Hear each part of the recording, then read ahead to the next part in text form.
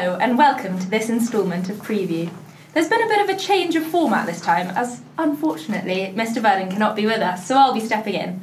I'm Laura Clark, and joining me are Dan Pienaar, Ali Johnston and Cameron Skader. Welcome all. We are now only a few days away from Cranley's EU referendum debate between Paul Lomas and Chris Grayling, chaired by Anne Milton MP. In today's podcast, we will be analysing what they'll be saying and looking over what we expect to be the key talking points from Friday. Keep a lookout for our final episode when we'll be analysing each speaker's arguments in depth.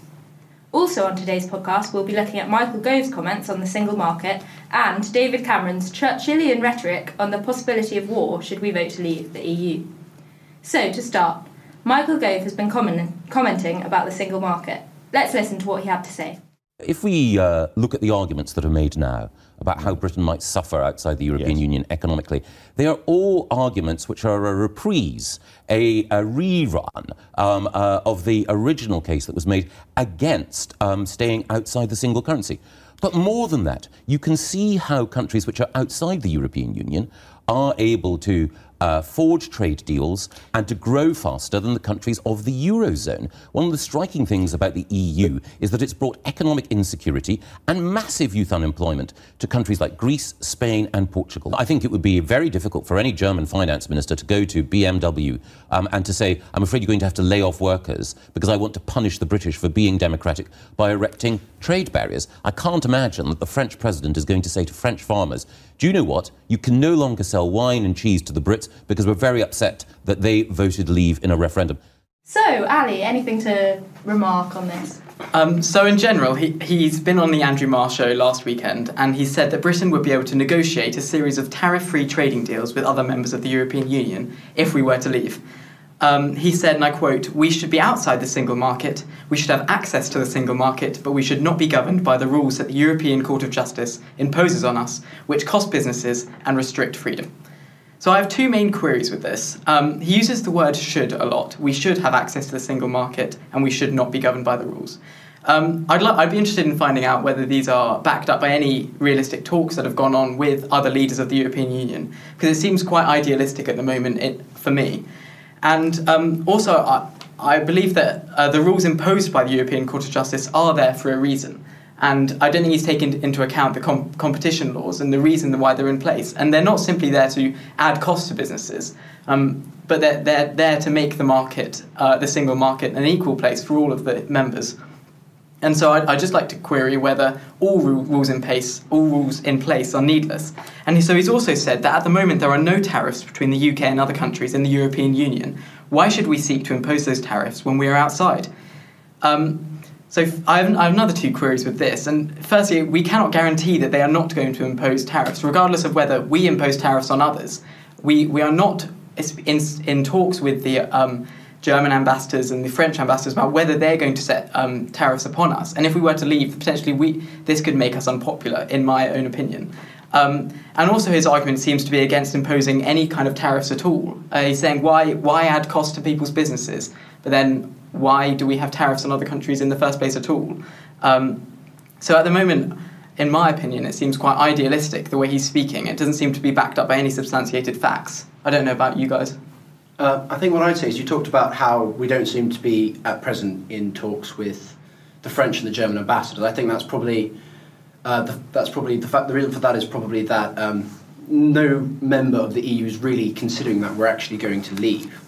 And you say, well, they might end up imposing trade barriers, etc. anyway, almost vindictively. I don't think it's in their interest to do that because if you look at the EU, Britain is the second fastest, it's the second largest economy within the EU. It's the fifth largest economy in the world. I don't see why they'd want to jeopardise their own trade, the EU's employment in order to impose tariffs on the UK. I think that would be vindictive and, if anything, would be self-harming. I don't see why they would do that. What would stop these countries from just putting Britain with the rest of the world in terms of trading within Europe? What's to stop us from drawing a border around France and saying that is the EU single market? And Britain, because it's outside of that, it needs to abide by the same rules and tariffs that we place on everyone else. Obama's already said we'll be at the back of the queue, so... But there's also the point that ultimately the EU is protectionist and there are tariffs for countries that seek to export into the EU. surely, I think the key argument here, the key query is whether we do in fact have more to gain from actually leaving, because 45% of Britain's trade is with EU partners, but 55% is with non-EU partners. So perhaps, if anything, we could increase trade with non-EU partners, and if anything, trade might go up and we might have more to gain than lose. And if anything, the idea that we might lose trade with the EU might be a moot point, because, to add to that, the EU, of all the continents, is the slowest growing. If you look at America, if you look at Africa, you look at Asia, they're all a lot faster growing than the EU. Why would we want to continue to have access to such a slow-growing, wider economy when, if anything, what we really want is greater access to... But when also you're talking about growth, EU has also experienced the most growth in the past, so it's not going to be growing at the same rate as other economies. It's not just slow growing, it's also slow growing and stable. When you look at China, when you look at India, they're all economies that are booming but have the possibility of collapsing. Okay. I wouldn't say the recent triple-dip recession is particularly stable. Well, Gove has also suggested that we join the likes of Bosnia and Albania in the free trade zone. I don't know what you think about that, but personally, I did some research into this, and the free trade zone is purely designed for countries to... it acts as a stepladder into the EU rather than a stepladder down from the EU. So he's recommending that we join the rights of Bosnia and Albania. It seems quite idealistic, but it also seems to be catching on to a device that's used to help people join the EU. My question would be, what benefits does that have? And do Albania and Bosnia, do they have freedom of movement kind of between with other countries? Or what are the terms of that? Did you? Oh, I guess that's for our listeners to look up. Well, there you go. Some very interesting points. But we'll move on. Elsewhere, David Cameron has been accused of fueling Project Fear over comments he made about leaving the EU, possibly leading to war in Europe. Let's listen to what he had to say. And in the post-war period, he argued passionately for Western Europe to come together, to promote free trade and to build institutions which would endure so that our continent would never again see such bloodshed.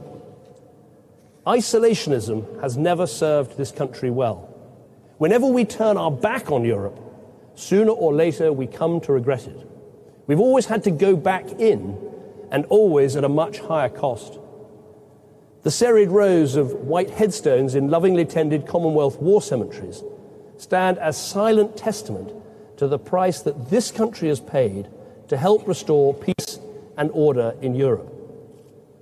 Can we be so sure that peace and stability on our continent are assured beyond any shadow of doubt? Is that a risk worth taking? I would never be so rash as to make that assumption. Some strong words indeed. So Cameron has been criticised for these comments. What about it?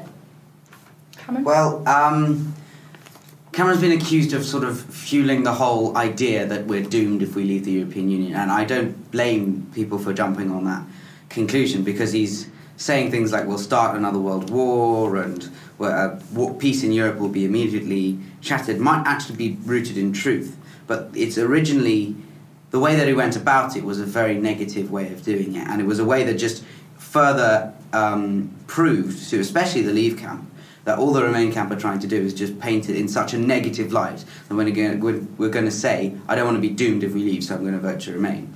But that's the key point. Now he's put it such a negative way that's actually almost helped the Remain camp, the Leave camp, rather than the Remain camp. But what he was saying, I don't think is that bad. It's just been interpreted in a way that is that sort of negative rhetoric, and it doesn't help that it was covered in other people saying all these terrible things if we leave. Theresa May saying that we're at more risk of a terrorist attack if we leave, and then someone else saying that we're at less risk of a terrorist attack if we leave. And all that happening is really difficult. So the timing of Cameron's comments are difficult, but I don't think he's entirely wrong, because the EU has and always will symbolise a strong attempt made by Churchill, made by other world leaders after World War II to unite Europe rather than split it up. I'd say that there's probably a degree of truth in that. What David Cameron tried to do is he contrasted our position now within the EU to in the past when we've had war, for instance, 1900s World War I, when Britain wasn't really part of Europe, and you had World War I and then Britain had to get involved, and what he said was that that was to a much greater cost than had we been part of Europe in the first place.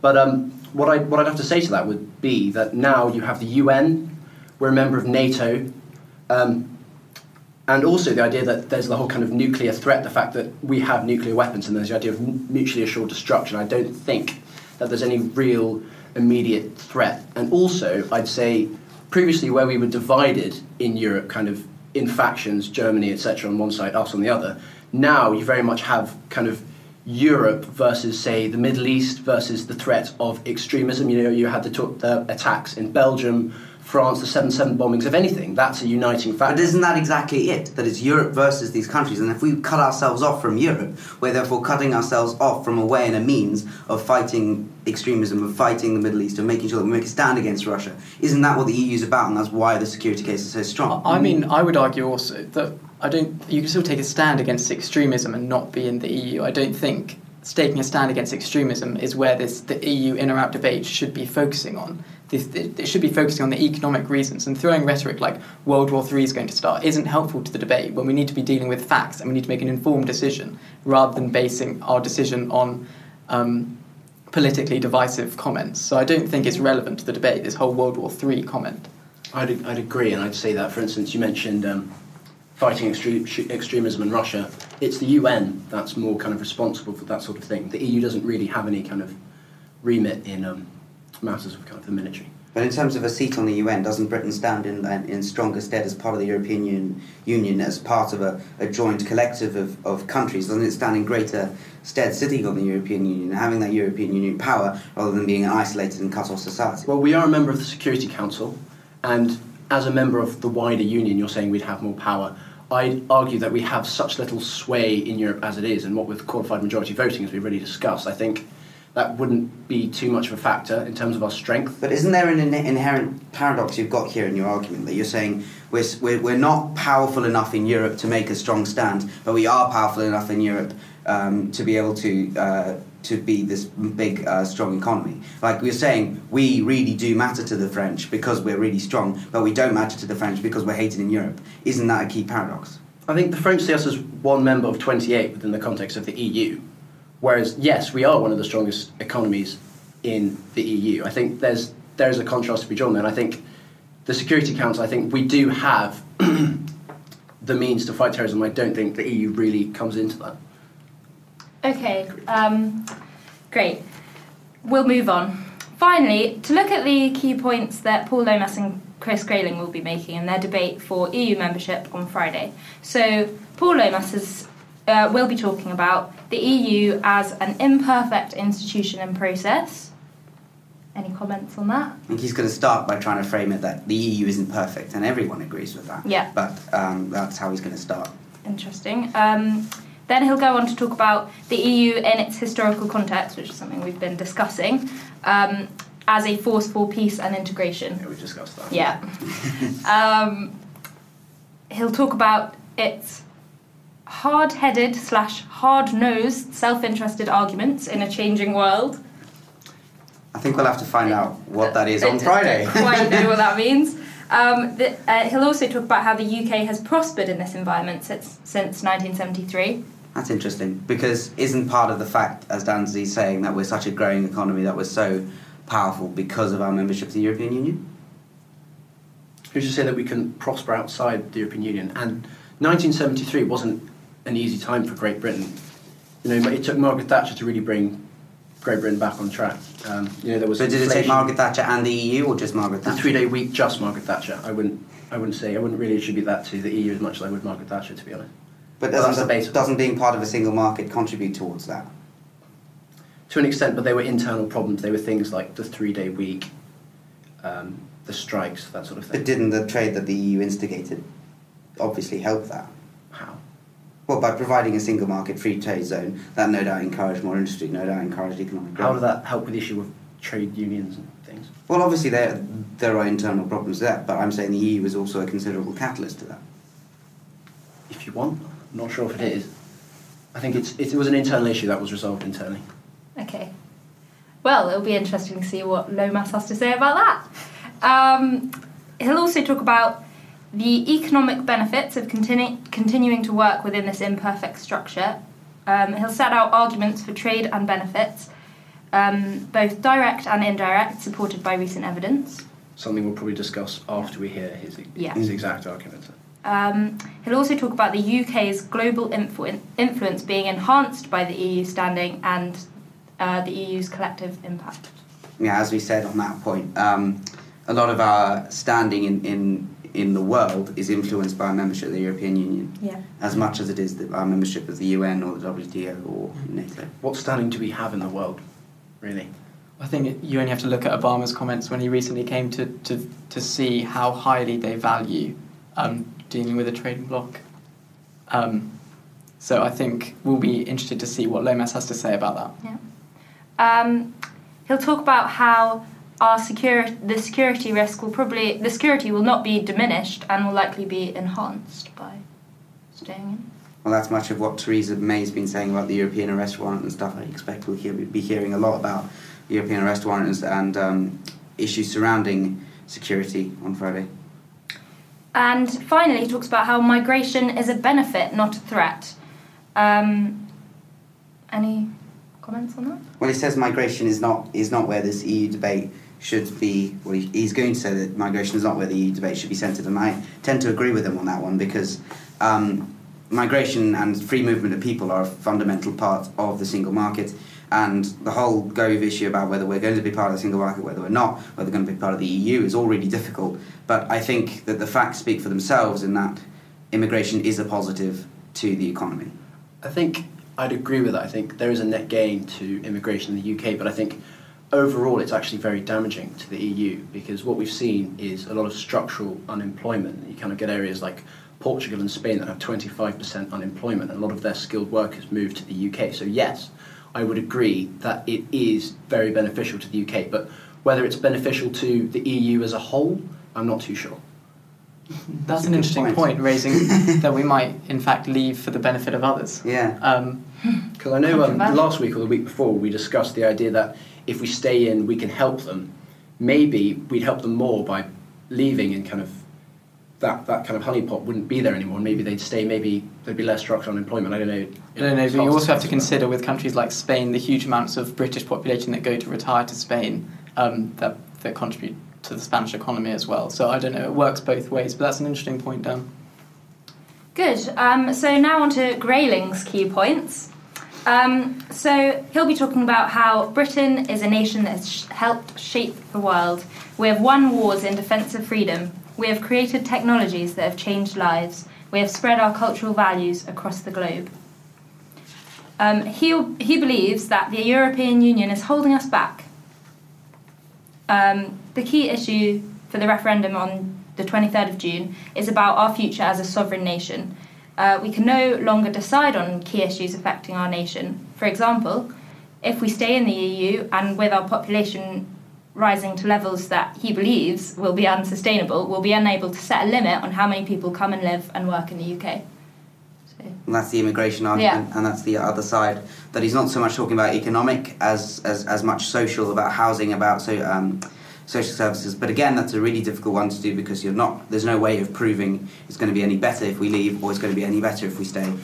But I think that's a matter of ceteris paribus, kind of the status quo, it remaining how it is at the moment. Because if you look at countries in the Schengen area that have experienced, we're talking extreme levels of immigration, the actual social impacts have actually been very kind of worrying. Kind of you've got massive divides in society and you have factions fighting each other kind of on the streets. It's quite shocking. So I think whether that impacts us, it probably doesn't. We're an island, not part of the Schengen area, but perhaps in the long term, who knows? Be my career. Okay. He also talks about if we stay in the EU and as the other EU countries take more and more decisions designed to create a unified European government, we'll not be able to say no to any future proposal that will lead to job losses or damage business in the UK. This is bringing up probably the debate about the more unified Europe and the ever closer union and leading to a United States of Europe, which I think as a consensus, most of the British population can agree that we don't want to move towards a United States of Europe. That obviously is quite a sweeping statement, but it's about when we want to leave and whether that we can stop that happening and whether our negotiations can lead to us being able to have either veto powers in some fields or being able to have more negotiation and more more differences in regulations compared to other countries in the EU because we differ in opinion but want to stay a part of the larger union. So it just depends on the level of negotiation that can take place, I feel, that with that one. Yeah, I think when he talks about job losses and damaged business, he's kind of referring to what you mentioned earlier, the kind of the level playing field, the idea that we should all be competing on the same kilter, which again probably comes back to the idea of socialist versus kind of capitalist argument. Well, it's a bit difficult with that because a lot of the legislation that happens in Europe creates sort of the Leave campaigners get irritated when they talk about how European legislation makes up a lot of our laws, how agriculture laws, how stuff like that all infringe on our sovereignty and our decision to decide smaller parts that the EU shouldn't be legislating about. But the EU legislates not to be an annoying European bloc, but to improve trade, to improve relations, and to improve the principles of a single market. That means that everything can move freely in it. I mean, if you take any toy, if you take any piece of electronic, you'll see those CE next to it, which means it's certified by the European standards. And these tiny little things like that, we would still be influenced if we left the European Union, which means that if we left the EU, a lot of our agricultural stuff, a lot of our legislation on the size of things, the safety ones on toys and stuff wouldn't change because of how much we trade and deal with the EU. Purely geographically, they're close, therefore they're easier to trade with. To do that, we'd still have to adhere to those standards. So I believe that if we did leave the European Union, not much would change in terms of that legislation. And people do get annoyed by that, but I don't think it's much of a problem. You're saying that all of that legislation, the idea of ever closer union, is all to improve the single market. I think the very point that Brexit are making is that that's not the case, and that it goes beyond that. If anything, they've gone beyond their remit, and that's what the query is about. So although, yes, some of their policies are to do with the single market, the point is about ever closer union that they're not just to do with the single market, because if they were just to do with the single market, I believe we'd have less of a worry about them. We wouldn't really be too concerned about them. It's the idea that, I mean, obviously there was in the Times, there was the idea of the EU army kind of being thrown up. It's these sorts of things. It's not the single market. It goes beyond the single market. Okay. And finally, he'll be speaking about how the EU costs us billions of pounds each year that could be spent on public services at home.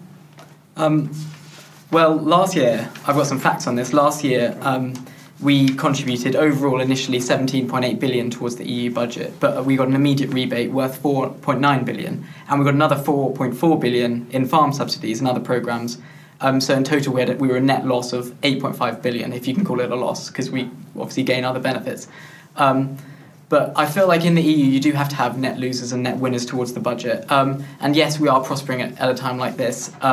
But the whole ethos of the EU is to help other economies grow, so it is a level playing field in the future. And in the future, we may be experiencing a recession, or we may not be doing as well as other countries. And that is the time when we will be net gainers from the EU budget. So at the moment, we are losing. And also, I want to talk about the Norwegian model, because they are members of the single market, even though they're not member of the EU, but they still pay about 94% of what they used to pay what they would pay if they were a full member, and they still have to accept a lot of the EU regulations, and they have to accept free movement of most things, except they have some tariffs on food and drinks. But otherwise, even being a member of the single market, you still have to contribute towards the EU budget, so you don't just cut out all costs as soon as you leave the EU. So that's just something to take into account. I'd probably say it's an idea of costs versus benefits, because obviously we are contributing more than we're receiving in kind of direct payments, but obviously there's trade. But perhaps if we left and we kept that money, we'd gain trade from countries outside, so I think it's dependent on that. And to go to your point, was it Norway? Yeah. I think the payments they do make are in fact voluntary. So I think the extent to which, and I think they get to choose kind of who they actually give that to. You've got to look, why would they choose to pay this money? Because it's a lot of money, probably because they benefit out of it and they need it. But then regardless of what they choose, they also have to accept about 3/4 of EU regulation in order to trade with all the other countries in the EU. So not all the EU regulations, which we've been so pent up about, would disappear if we were to leave and just rejoin the single market. The foreign aid budget sits at around, I think, like 20 billion at the moment, and that's all voluntary. So I think the idea that they would make voluntary payments is probably a sound one. Okay, well, lots of interesting points that we can raise with the speakers on Friday. That's all we have time for this week. We hope to see many of you, our listeners, at the Speech Hall on Friday to listen to the debate. And tune in next week for a full in-depth discussion on polls, speakers and who won.